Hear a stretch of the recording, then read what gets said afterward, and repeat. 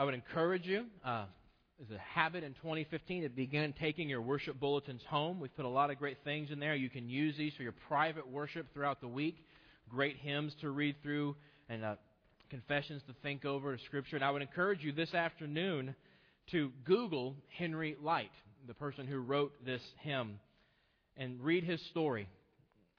And it will impress you greatly how much the Lord comforted and met this man to write a hymn such as this, with a life such as he had. And I'll just leave you with that teaser for your commendation. Well, we're continuing our series about blessing Orangeburg, about loving where we live. This morning we're going to be in Jeremiah chapter 29, verses 4 through 7.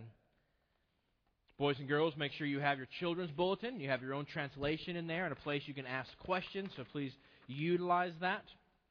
Before we go to God's Word, of course, let's go to Him together in prayer. Let's pray.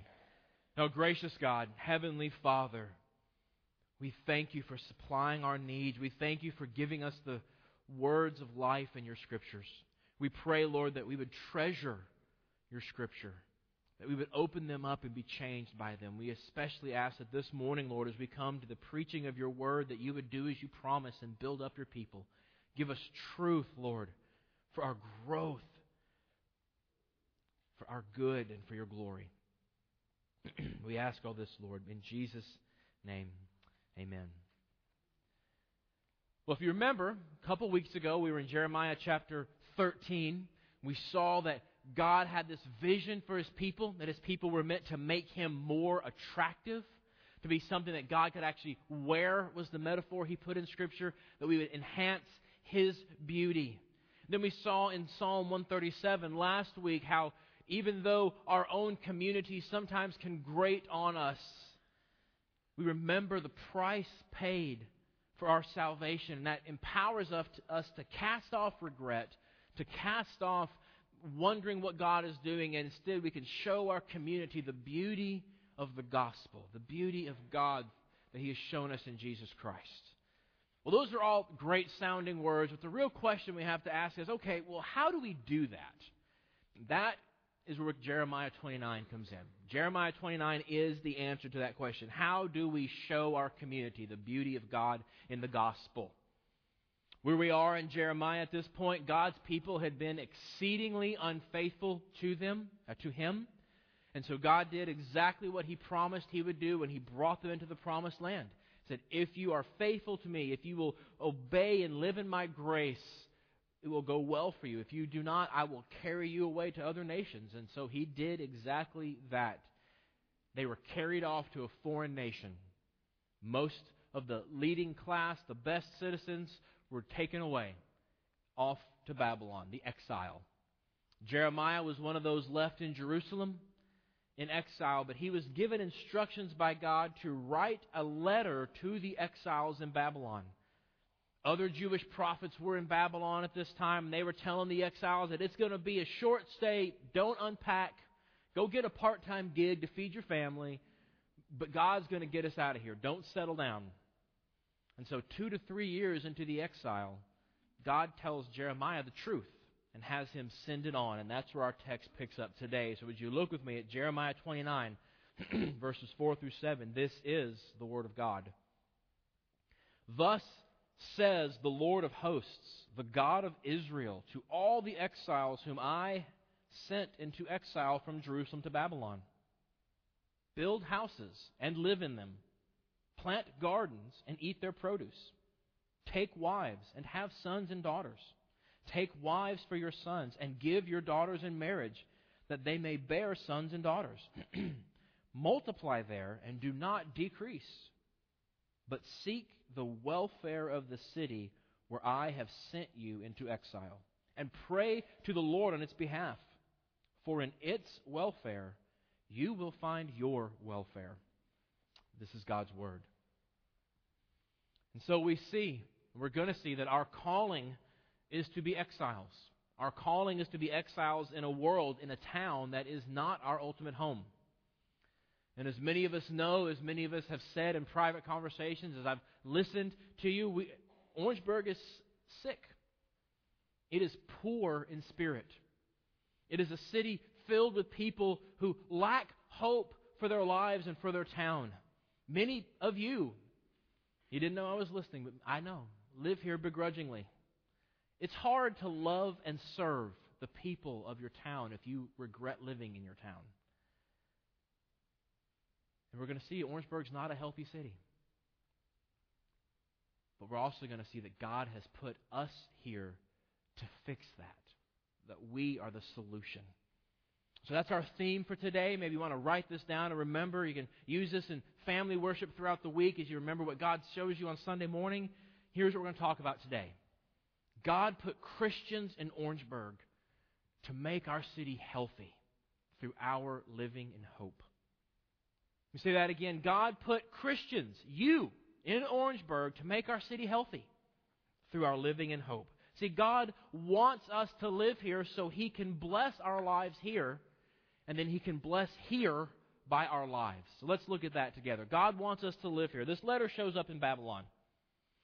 And this letter comes and says, everyone is wrong. See, what I mean by that is everyone knew this Babylon thing wasn't going to last long. Everybody knew, man, we're God's special people. He's never going to abandon us. It doesn't matter that we forgot Him. It doesn't matter that we lived as if He doesn't exist. It doesn't matter we completely ignored Him. We're His special people.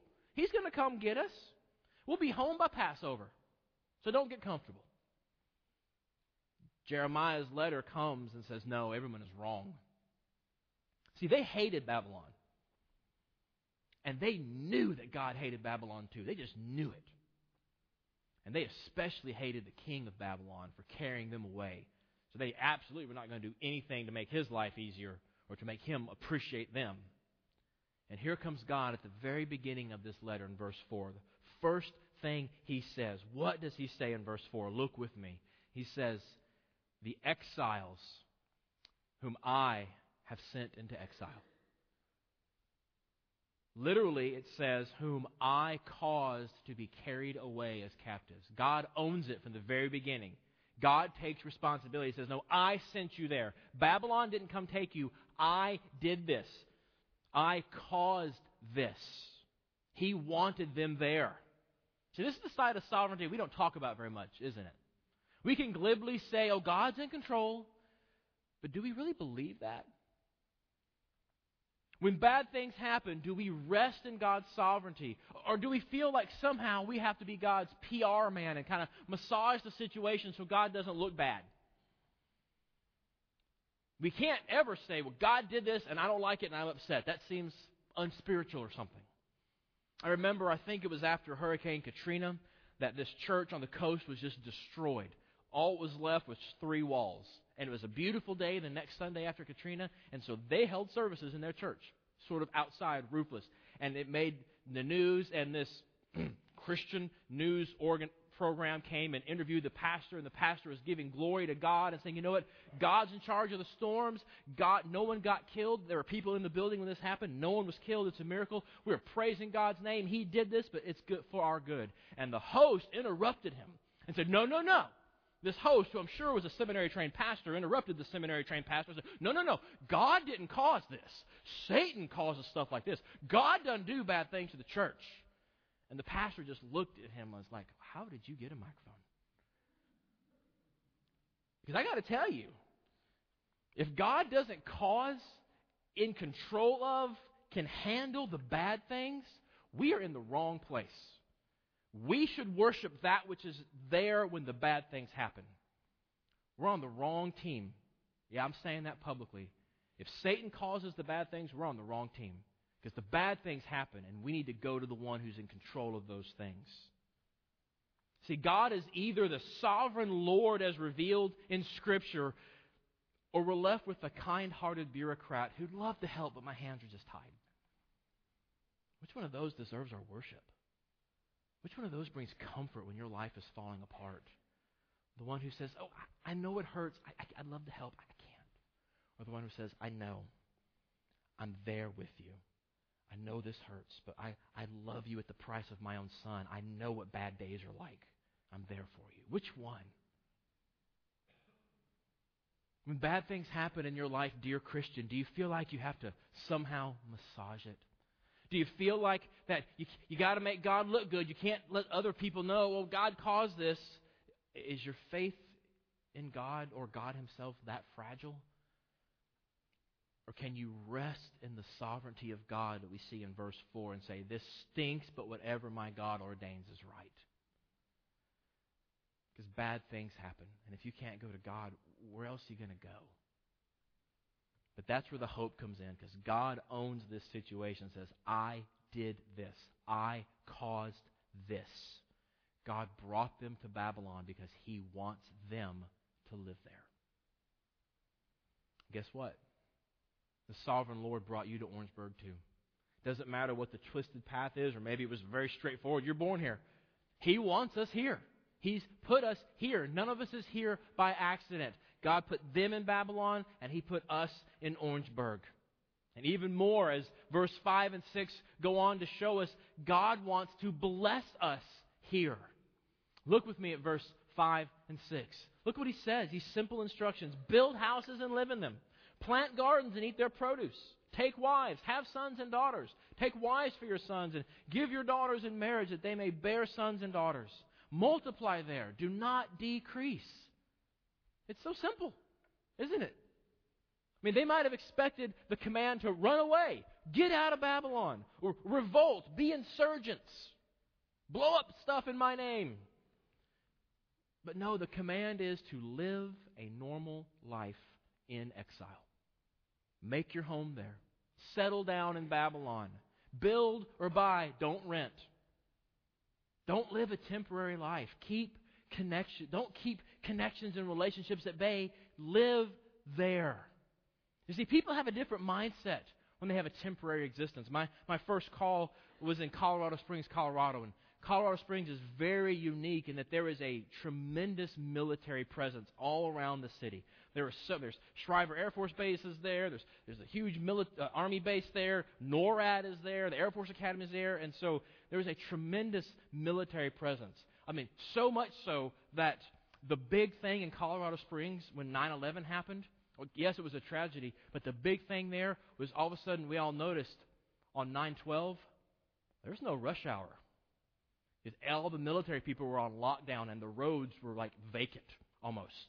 This huge military presence. And because of that, most people were there on a 3-year rotation, and they know that. And so in the churches, there was this resistance of the military families to really invest in the church because they're only going to be here 3 years. The people who lived in Colorado Springs permanently, there was a resistance to invest in these people because they're going to leave in 3 years.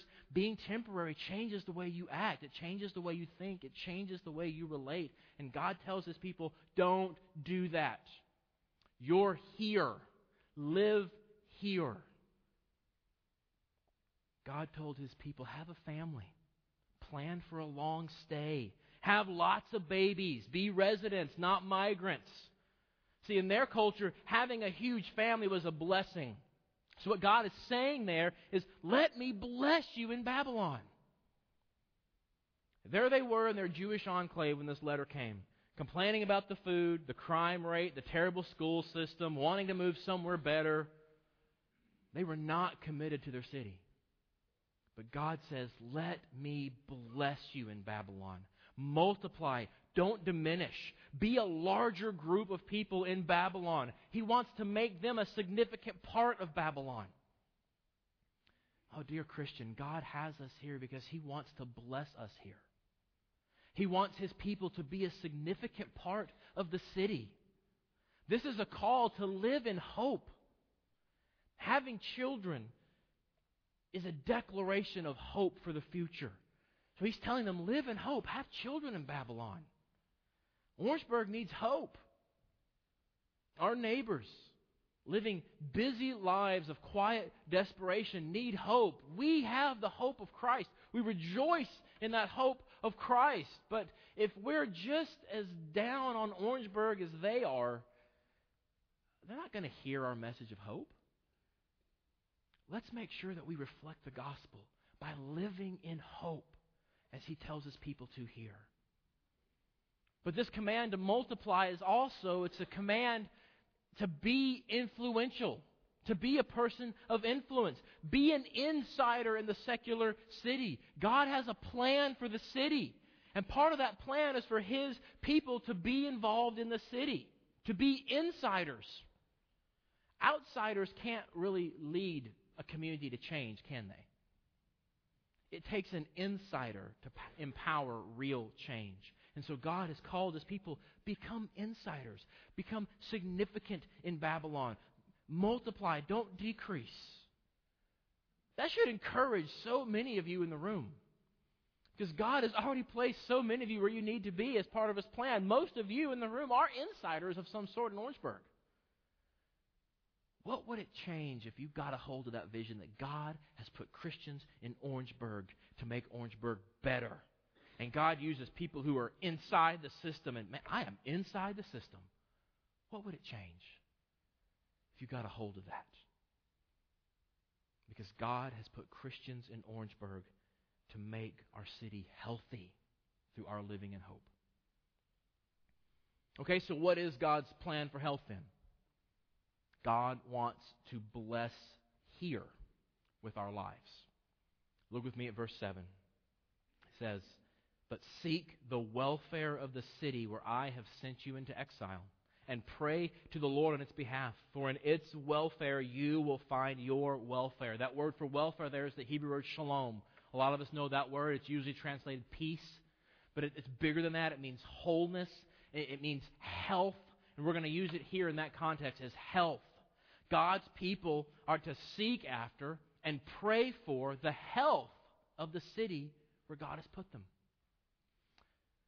Boys and girls, you think I'd forgotten about you? I know you're here. So would you pull out your children's translation? Let's look together at verse 7. I want to make sure you get this, boys and girls. Here's what God is telling His people. Verse 7 says this. It says, "Work for the health of your city where I put you. Pray to me for your city. If your city gets healthy, you will too." You see, boys and girls, He's called you. He's called mom and dad to be something that makes the city healthy. We're kind of like doctors for Orangeburg. Isn't that great that God calls Christians to be doctors for Orangeburg?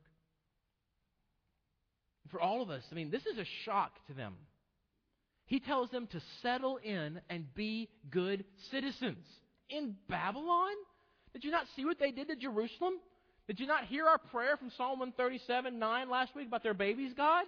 We don't want to pray for them. He says, run for city council. Be on the PTA at the local school there in Babylon. Organize a neighborhood block party. Support the school board. See, exile is a metaphor for the Christian life throughout the New Testament. It's what we mean when we say things like, well, this world is not my home. You're saying I'm an exile. And this text is specific instruction from God to exiles. This text reminds us that as exiles, we still need to have roots. We still need to love and work toward the health of the city where God has put us. You know, a lot of Christians, probably many of you in the room, if we own it, if we're candid, we tend to write the city off. We tend to live in an us versus them mentality. Even worse, we start to think of a fortress church mentality. You know, where we have to do things to keep the sinful, unsafe people away from our children especially, and we've got to make sure that the good, moral, clean people have a safe place to come. I know there's that Great Commission thing, but this is better. This is more practical. See, this is why our theology matters. We don't separate like that, because that's not what the Bible calls us to. But many of us have this idea that, man, things are going to get worse and worse and worse, and eventually God's just going to grab all the Christians out and just going to leave the world to go through this big, great tribulation. And so, we got to engage in missions and stuff because it says so. But really, it's really important for us to hunker down and stay faithful so we don't miss it. So let's build a Christian subculture where we have our own institutions, we keep the non-believers out so we don't have to go out into the world and get dirty because we might miss that day He comes. We voluntarily put ourselves into a Christian ghetto in direct violation of God's calling to exiles. See, here's the problem. God does not tell His people to seek their peace inside the city. He tells them to seek the peace of or for the city. God wants to use us to make the city healthy. He wants us out in the life of the city, making it better. We should all have non-Christian friends, is what that means. I hope, and I say this in love, I hope in all your Christian busyness of going to this Bible study and then going to this thing and going to that thing and then going to church and being part of this crowd you know from church, I hope that you have places where you go where you can meet and become friends with non-Christians. Because that is seeking the health of the city. And in addition, we're called to seek the health of the city, but we're also called to pray for the city. This would have shocked the exiles. Without a doubt, they were praying to God for their future, right? To get out of Babylon. Or we saw one of their prayers last week. They were praying violence down on Babylon. But God tells them to pray for Babylon. I believe that when Jesus told His followers, pray for your enemies and bless those who persecute you, I think He had this verse in mind from Jeremiah 29. Because this is the only verse in the entire Old Testament. Say it again. This is the only verse in the entire Old Testament where God's people are told specifically to pray for their enemies. That's where Jesus grabbed the idea from. So in order for us to pray for our city that may be hostile to us, we have to be out and involved and know what to pray for, don't we? See, again, this is where most of us get stuck. Because instead of seeking the peace and health for the city, we seek peace and health in our homes away from the city, don't we? This command forces us to get out and to know the city. How else can we pray for it? See, busy middle-class folk like us are more and more isolated in our homes. We engage more and more in fake community online. But we actually, when you get right down to it, live lonely lives of quiet desperation, hungry for hope. Your neighbors need hope. That's why we are kickstarting our small group ministry with these dinners tonight. Not just for our benefit, but for the benefit of the community. One of the best ways to bring peace and health to your neighbors, to our neighbors, is to give them hope through friends. Most people currently in America right now struggle with poverty. They're friend poor, they're time poor, they're money poor, or they're a combination of those. They're isolated. They're lonely. They lack true relationships. They got plenty of acquaintances, but they don't have anybody who, when life falls apart at 2 a.m. and they're freaking out, they can call and say, I am freaking out. Can you pray for me right now? Because I don't know what to do. Most of you, I wonder, do you have that friend? See, but a small group of believers growing together in their faith, becoming friends, that's an oasis of peace. That's an oasis of health in a crazy, busy world like we have. What a great place to come and invite people to come and have some friends. See, and here's where it gets really good in verse 7. Here's where we really start to see the heart of our great God. We are to work toward, we are to pray for the peace and health of our city so that He can answer our prayers. What does He say there in verse 7? In its welfare, you will find your welfare. He wants to answer our prayers for our good. Again, step back and look at the text and let's think. Let's work through this text together. Why are the Jews in Babylon at all at this point? Because they weren't healthy. They had lost God's blessing. They had been completely disobedient to Him. They had forgotten Him almost completely. The curses of the covenant had come down on their head, and they needed to be healed of their unfaithfulness. They were not at peace with God anymore. There was no health in that relationship. And so God is showing them the plan for their health too. Build the health of your city, and you get healthy, is His promise. Oh, we would all like for our lives, for our church, to be healthier, wouldn't we? What this passage forces us to face, dear flock, is that the key to a healthier church is not merely what we do inside this building, but just as important, perhaps even more important, to a healthy church is what are we doing outside these walls to make Orangeburg healthy? Because in Orangeburg's health, we find our health. So are you tracking with me? You following this? I mean, it's so easy to complain about the problems of the city, of Orangeburg, isn't it? Of the county.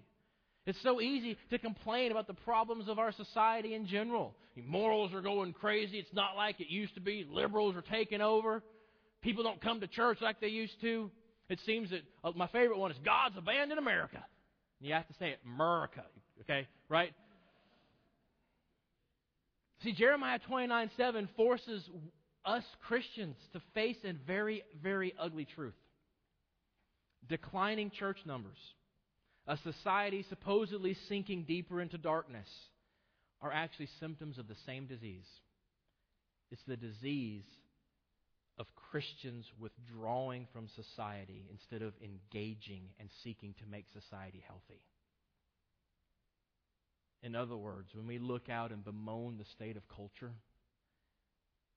it's our fault for withdrawing from that culture in the first place, instead of actively seeking and engaging to find and build the health of that culture. And as a result, an unhealthy culture yields unhealthy churches. Thus, God says, build the health of your city, of your culture, and you'll find your health. See, there's still hope for America. I have a lot of hope for America, more than I've had ever, actually, because Christians are still here. We're still called to engage the city. We're still called to look at God and believe His promises. Churches will find peace and health in the health of their city. It's a great time to be a Christian in America, because gone are this is just kind of the religious facade we wear to get along in society. And especially in a small town, right? It's easier to get a loan at the bank if they know you go to church, and a church is a good place to network, and so everybody goes there. But gone are those days. People are at church for the most part now. Why? Because we want to be here to worship. That's a great place to be. Because that gets to the real issue. There is no lasting peace in the city until the people of the city are at peace with God. That's what we're working for. The city is healed when the people find Jesus Christ and confess faith in Him. So I'm just going to say it. Gone are the days of walking up to a total stranger and trying to sell them Jesus. I don't know about you. I've done that. I have never seen a conversion. Maybe you have. Instead are the days of serving and loving our city so well that they marvel at Christians and they come to us and want to know why we are like that. I've seen that happen. You see, this ties our whole series together now. The beauty of God in the gospel we talked about a couple weeks ago is that He wants to make ugly things beautiful through Christ. Ugly sinners are made beautiful in Christ, and ugly cities are made beautiful by Christians. I say that again. Ugly sinners are made beautiful in Christ, and ugly cities are made beautiful by Christians. That's His plan. And we embrace that plan when we get a vision of the gospel as well. When we see that in the gospel, the beauty of heaven itself, the Prince of Peace, the Son, Jesus Christ, came down and He put on ugly, sinful flesh. He endured the ugliness of years of temptation. He gave Himself up to the bitter ugliness of being beaten and crucified on a cross He did not deserve. And in destroying His own health and beauty like that, He destroyed our sin. He destroyed our ugly so we can be beautiful and healthy in Him. We get a vision for that. We take health to our city. Because now to all those who confess their faith and trust in the crucified and resurrected Jesus Christ, He says, go and make the city beautiful in My name. Oh, dear Christian, it is time. It is time for us to hear the call to go and make our city beautiful. We are to seek the health of Orangeburg. We are to pray for the health of Orangeburg. Because as our city becomes more healthy, God has promised our Christian life and our church will become more healthy. We will be more fulfilled. We will have more joy, and we will see God move in power in amazing ways if we are willing to obey and go seek the health of Orangeburg. The question is, will we, in Jesus' name, do that? Let's pray together.